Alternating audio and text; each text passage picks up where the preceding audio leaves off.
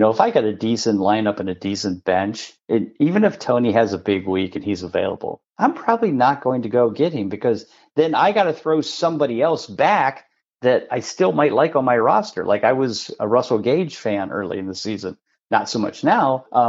He was so good second half of last year, and then I don't know what the problem is. That is my friend Bob Long from Canton, Ohio. He is also a fellow chief financial officer, and when he's not CFOing, he's what I consider the top fantasy football expert in consistency ratings.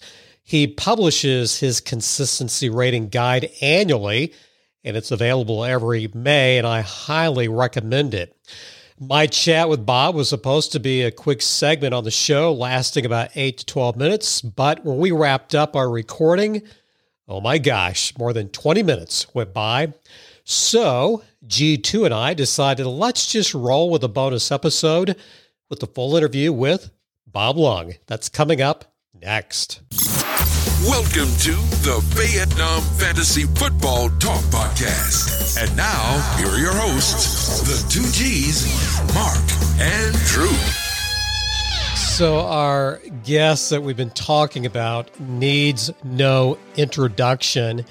He is the fantasy football content creator of consistency ratings. Oh, and by the way, he's a great ambassador to the National Football League Hall of Fame inductees in Canton, Ohio. And Bob Long, would it be awesome for you to walk in either to your office or to clients to hear this theme music all the time? Don't you love this? I like that. It's very royal, I guess would be the term. Like I should be holding the scepter and taking my throne at this point.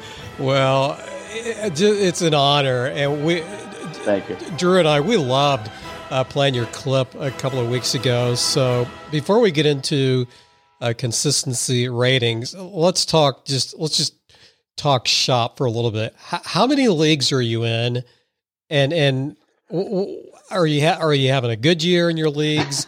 How's that part going? So I'm somewhere in the 30 to 35 range. Holy cow.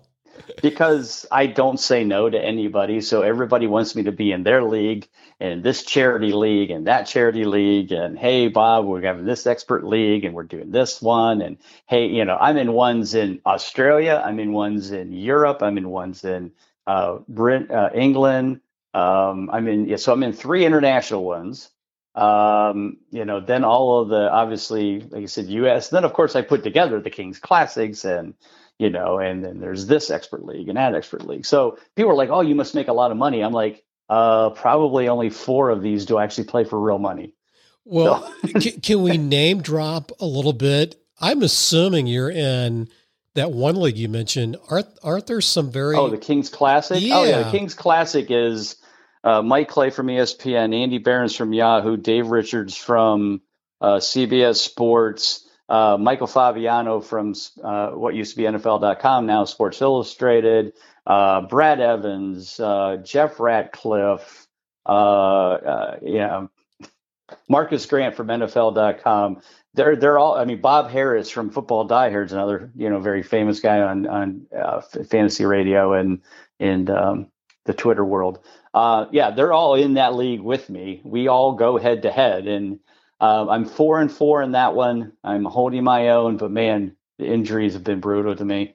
That league, I started off drafting David Montgomery, J.K. Dobbins, and who was the other one that went? Ouch. And I had Kenny Galladay, and he hasn't done anything either. Exactly. So I've just been, and a lot of us are in this mode. We all, the guys that drafted Barkley, the guys that drafted McCaffrey, the guys that drafted, Dalvin Cook's hurt again. I mean, it's just, it's been nuts this year. We're only halfway through the season. That's the sad part. Well, one last question about fantasy football. Do you like dynasty redraft leagues, or do you like... I mostly just straight redraft because each year I'm doing my consistency based on the upcoming season. I'm in a couple dynasties, but I'm not that good at it because I value players so differently. Somebody I'll be like, hey, hey, well, I'll give you a, fifth round draft pick for Keenan Allen. Like, no, they're like, well, he's old and he's only going to last a couple of years. On the opposite side, or, if you have a Elijah Mitchell for San Francisco, you can get 2 first rounders from him for next year. It just doesn't make any sense, but I get it. That's how the game is played. You're playing for the now and in the future, but I'm always playing for the now. So it kind of, I have a weird scenario with that stuff. Hey, I loved your origin story, and just give us the quick, the short story on why did you get into consistency ratings? And again, I know some of us have heard it from a couple of weeks ago, but I just thought this was classic. So I started playing fantasy football in 1985 before the internet. 85 was that called rotisserie football back then? It was just called. Now baseball was always called rotisserie because rotisserie was accumulating stats all year, not playing head to head. Okay. So fantasy football was it was a little book that a friend of mine picked up at a bookstore. It was written by a guy named Chris Charpentier. He read it, I read it, and I said, yeah, we could do this. Sure, we got 12 friends, or 10 friends. Let's do it. So I was, at that time, one of the only people working at a place, because I was an accountant. I worked at a place that actually had PCs with, Lotus 1, 2, 3. So I did the, 12 printouts every week, put them in 12 envelopes with 12 stamps, and mailed them on Wednesday. So everybody had their official report. Analog. And then on Sunday, my answering machine was filled to the brim with rosters for the week. And that's how we did it until basically, the early 90s when the internet and stuff came into play and Yahoo created the first fantasy league management. We've got kids who are in their mid to late 20s, and they're probably looking up right now on Wikipedia, what is a fax? What is Lotus 1, 2, 3? 3, right. It was Excel before Excel was actually created. So we played that league, and then played it for years. Actually, we played it, and then 2002 was the season. Now, because it was touchdown only, running backs got 6 points for rushing touchdowns, and everybody else got 3 points. So a quarterback got 3 for the passing touchdown, a receiver got the other 3.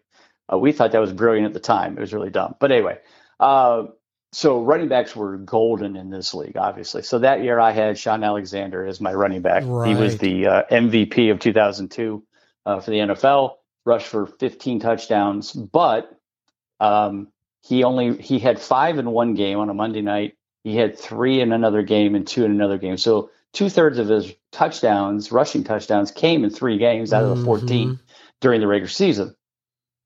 Therefore, I went 7-7, was the second highest scoring team in the league, and didn't make the playoffs. And so, needless to say, I was not a happy camper. So, being an accountant during the day, I started crunching numbers and I started looking at week by week. And I'm like, if he would have scored just 1 touchdown a week for those 14 weeks, instead of bunching them together, I would have won 2 more games. I would have made the playoffs and I would have won the championship. That's how it started. From there, I started then, if this applies to this small, easy league to calculate, why can't I do this in, PPR and standard and all the other ones that I was playing in then by that time? And so, so then I created the idea of making it simple for people. And consistency has been around for a while. I mean, Tristan Cockcroft for ESPN, he showed me an article he wrote in 1999 about it. So it's not new. It's just the way I was calculating it I'm trying to make it easier for people to understand. It's one number. It's 0 to 100%. Obviously, if you're 100% consistent, you're a good player, and that's the kind of guys you want. But that doesn't happen very often. So if they're over 65 to 70% consistent for the season, then that's pretty good, and that's what you're looking for. You want a team built around that. I bet you still don't find that many players like that. Maybe Todd Gurley from a couple of years ago. I would say Dalvin Cook even last year was. I would say he was around 70%. The idea of the calculation is that at the end of the year there should be about 12 quarterbacks that are 60% consistent or higher. There should be around 24 running backs that are at that range, and then 36 wide receivers and 12 tight ends. Because the idea is that you should have like a typical setup, 12 teams, one quarterback, two running backs, three receivers, and the tight end. That should be that. And so that the calculation is based on getting in that realm. Now, sometimes a little higher, sometimes a little lower. Each week, there can be 15 quarterbacks that earn a clutch game. The next week, there might be only 9. It just depends on the week. But they have a certain threshold they have to hit, and there's a calculation. I wouldn't call it an algorithm. It's more algebra. I think isn't it the standard deviation divided by the average? It's not even close. It's not even that simple. It's not even that complicated, I should say. No, it's basically I take the average of the top 30 quarterbacks year to date divided by games played, and then that gives me a points per game.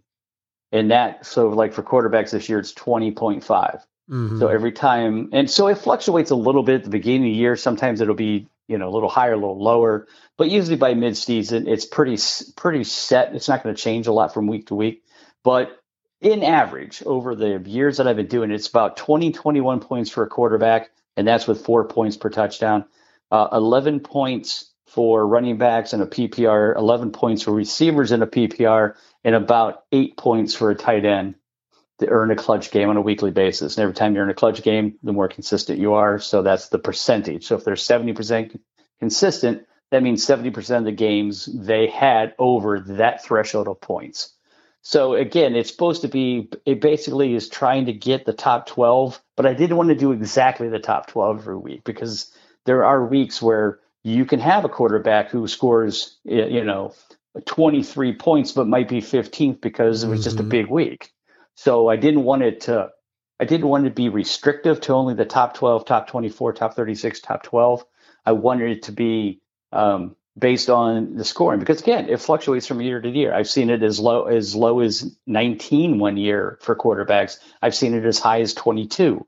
But like you said, it always somewhere in that 20 to 21 range. I bet a name that comes up a lot, and this dates back to last year, Tyler Lockett, G2, my partner, he had him on his team, traded him, I think, during the offseason. But Tyler, in fact, he just had, I think, was it last week or 2 weeks ago, he had another monster game. He had 2 monster games at the beginning, and now he's back in the valley. And he's one player that he is not consistent. I know there are others, but that name is just top of mind. Yeah, he's the poster boy right now for it. About 5 years ago was Mike Evans. Man, when he first came in, he was like that. But no, now you're right. It's Tyler Lockett. Tyler Lockett last year was 8th in total points and only 50% consistent. This year, Tyler Lockett is, he's only 38%, but he's 21st in total points. So he's only 3 of 8. So yeah, that's exactly what he is. And, and yet, again, people will draft him pretty high because, hey, they saw that he was 8th in total points, so he must be good. Yeah, he is good, but he's also very inconsistent doing it. And it's partly the Seattle's offense, partly the fact that there's DK Metcalf on the other side. They like to run the ball, so, if they need to throw the ball, they can, and they've got 2 very good receivers, but they seem to focus, Russ always seems to focus more towards Metcalf because he's a bigger player. Lockett's more the deep threat. So, if he gets a bomb, it's perfect. But if he doesn't, then he gets 3 catches for 35 yards. That doesn't work. I know we're going to so there's always that. Your book comes out, I learned in the green room discussion, comes out in May. May 1st. Around May 1st. So that means you start working on this thing right after the holidays, once the new year flips over. And so it takes you, you got a job, you got a family. This is not an easy thing you just throw together. You don't just whip it up and, okay, I'm done. We're talking probably weeks to compile, right? Yeah, it takes some time, but, I'm empty nested now. So, the wife has her things that she likes to do. She has her hobby. She likes to do gardening. She likes to sew. She does some nonprofit work. So, we each have our own hobbies. My hobby just happens to be fantasy football. So that's what I'm doing. I'm doing my hobby. To me, it's no different than a guy that's very good at woodworking and he makes, picnic tables and sells them. It's just that mine's just a little bit different. It's a passion. I make a little money off of it on the side, as a business. But I did it for years and didn't make a dime. Until I wrote the book, I really didn't make anything in fantasy football. This is the Matthew Berry story. Yeah, exactly. Yeah, he got a little bit higher than I have, but I get it. That's what this is all about. I mean, if you get into the fantasy football world to write content and create your own stuff, please don't do it. If you think you're doing it for the money, you're sadly mistaken. Unless you go out and win a bunch of money like playing DFS, and that has happened. But yeah, you do it for the passion, just like you would do any other hobby. Couple of personal, selfish questions. In my lineup, I'm really excited about having him. I have a young guy named Kadarius Toney, and he started out hot. He's very, in my opinion, just watching him, he's very dependent on his athleticism. So he's been banged up the last couple of weeks. I'm sure you get this question a lot. What is your advice to people who pick up youngsters, rookies early on? There is no history. Your advice is not to just, don't have them. What do you do? What do you do when you don't have any data, any trends? Do you still take a chance on some people in your rosters? I would say it's pretty rare that I go and jump on, especially if it's the fab where you're bidding on players. True, understood. There are certainly times where you're a little more desperate. If I got a decent lineup and a decent bench, even if Tony has a big week and he's available, I'm probably not going to go get him because he doesn't have. Then I got to throw somebody else back that I still might like on my roster. Like I was a Russell Gage fan early in the season, not so much now, but he was so good second half of last year, and then I don't know what the problem is there. And he's got all the opportunity now in the world. Yeah, right. And he got 0 points last week. Well, he got 0. Well, not only that, Bob, Ridley. He got 0 targets. Right. 0 targets. So Tajay Sharp all of a sudden is a better player than him. I don't know. So like I said, sometimes this stuff, people think, oh, you're an expert, you know everything. No, you can't. And you definitely don't know. I sometimes question how these people make decisions, these coaches and GMs and various players. But when it comes to youngsters or just I call them 1 week wonders, be cautious of what you're doing and why you're picking them up. Now, if you're picking them up because you have no running backs for this coming week because you have your 2 guys on a bye, all right, now the desperation makes some sense. You got to get through this week. But if you're just picking them up because you think you're stopping somebody else from taking them, let them take them. Because I guarantee you, and I did this a few years ago, I tracked what I called the 1 week wonders of after a guy was picked up after having a week where it put them in the top 24 or whatever it was. And so they were a hot waiver wire pickup. I tracked to see if their consistency exceeded 60% for the rest of the year. And I think about 90% of them weren't even close. Like there was maybe 1 out of 10 guys that were picked up that actually worked out, and this year is no different.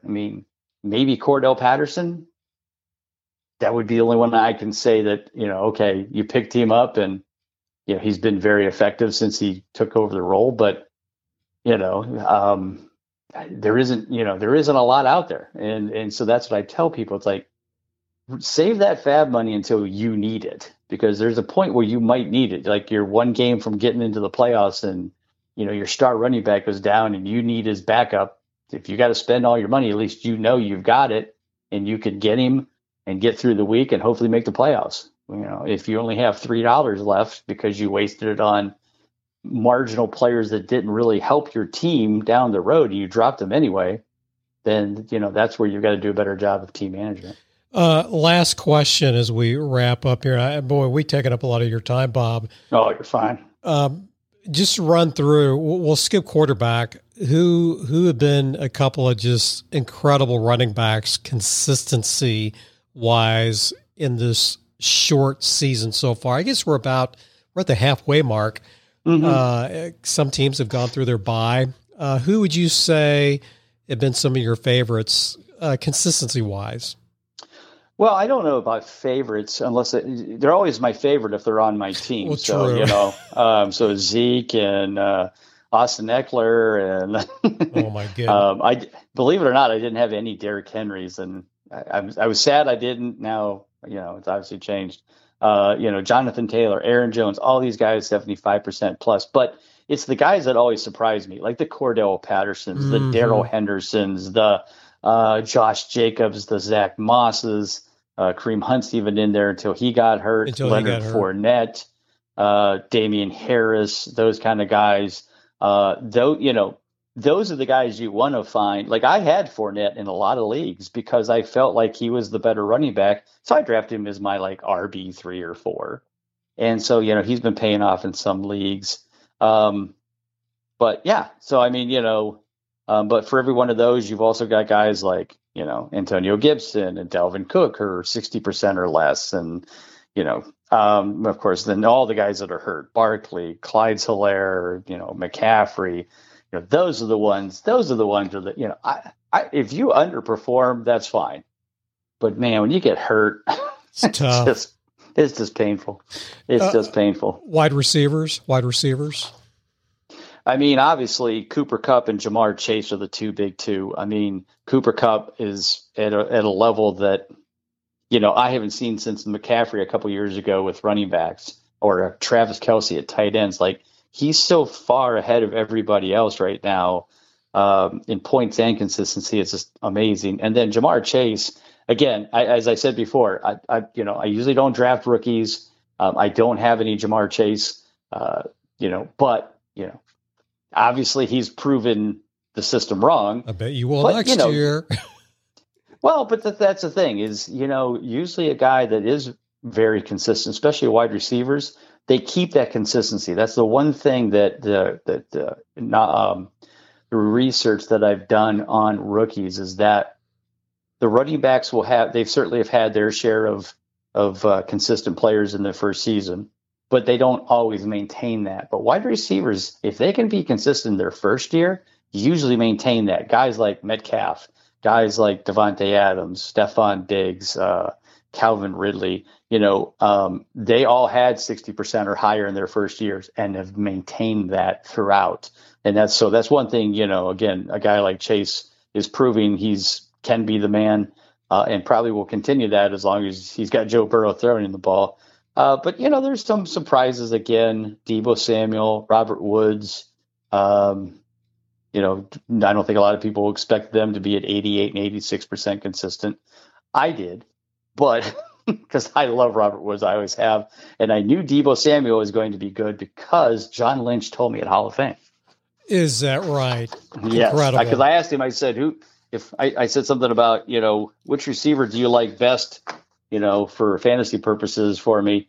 And he said, of course, he kind of played it of a, trying to be non-biased. He's like, I think we both, our team really enjoys having both those wide receivers, Samuel and Ayuk. He said, but I'm not going to lie.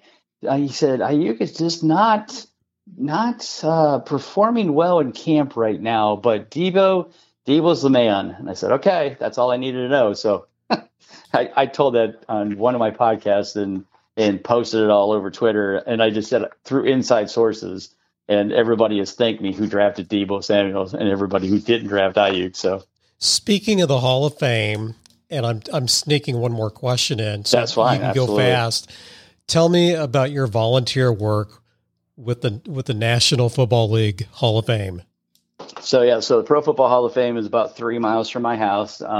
And so I've lived here all my life. And about 31 years ago, a friend of mine who was on the committee the year before, got on what's called the Transportation Committee for the Pro Football Hall of Fame.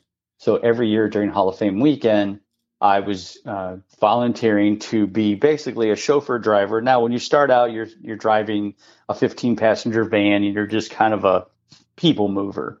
But obviously, after you pay your dues for 20 plus years, then you get to get a specific enshrinee. And so I've had that for about 10 years now. Driving everybody from Kurt Warner to John Lynch this year, Champ Bailey. I've also driven like Al Davis and John Madden and, those kind of people too, because I'm kind of a backyard Raiders fan, even though I live in Cleveland. I still love my Browns, but always been a Raiders fan since the 70s. And so, yeah, it's just, it's an amazing time. The stuff you hear, the inside stuff you listen to, and them telling stories about the past. And I mean, it is truly a fantasy for football. That's for sure. Tell us last time about your book. What's the title? Because I want everyone in our league to buy a copy. We're going to give away a few copies this week, even next week. But I just want to hear more about your book. I want to hear about your podcast. Tell us everything, Bob. So the book is called The Fantasy Football Consistency Guide, and it comes out usually around early May. So it's out there now. Now it's more for draft planning, but you can use it during the season because it does give you how consistent they are playing at home, playing against a good defense, a bad defense. So it is useful during the season as well. Right now, I am writing for a site called drroto.com. Good friend of mine. His nickname is Dr. Roto. Him and I have been friends for a long, long time, and he started kind of a super site, I'll call it, like some of these other guys have. So it's a lot of big names like me and him and others, then baseball, basketball, football, all that kind of stuff. So big on DFS, big on sports betting, and then all of my consistency information is there, the consistency report that you could put in your own scoring method and see how consistent the players are in your league. That's very helpful during the year, so you can subscribe to that site. And so that's there as well. And then I'm all over Twitter at Bob_Long. Incredible. Bob, this has been fantastic. And again, I just cannot tell you how much I appreciate the time. Oh, thanks. Thanks for having me. And I still hope we can do, going into the next year, a CFO league. I'm talking intense league of CFOs around the United States. That would be cool. Yeah, that'd be fun. Well, you have the connections to all the CFOs. I'll let you put it together and I'll run it. Well, you have a good evening, and thank you again, Thanks. Bob.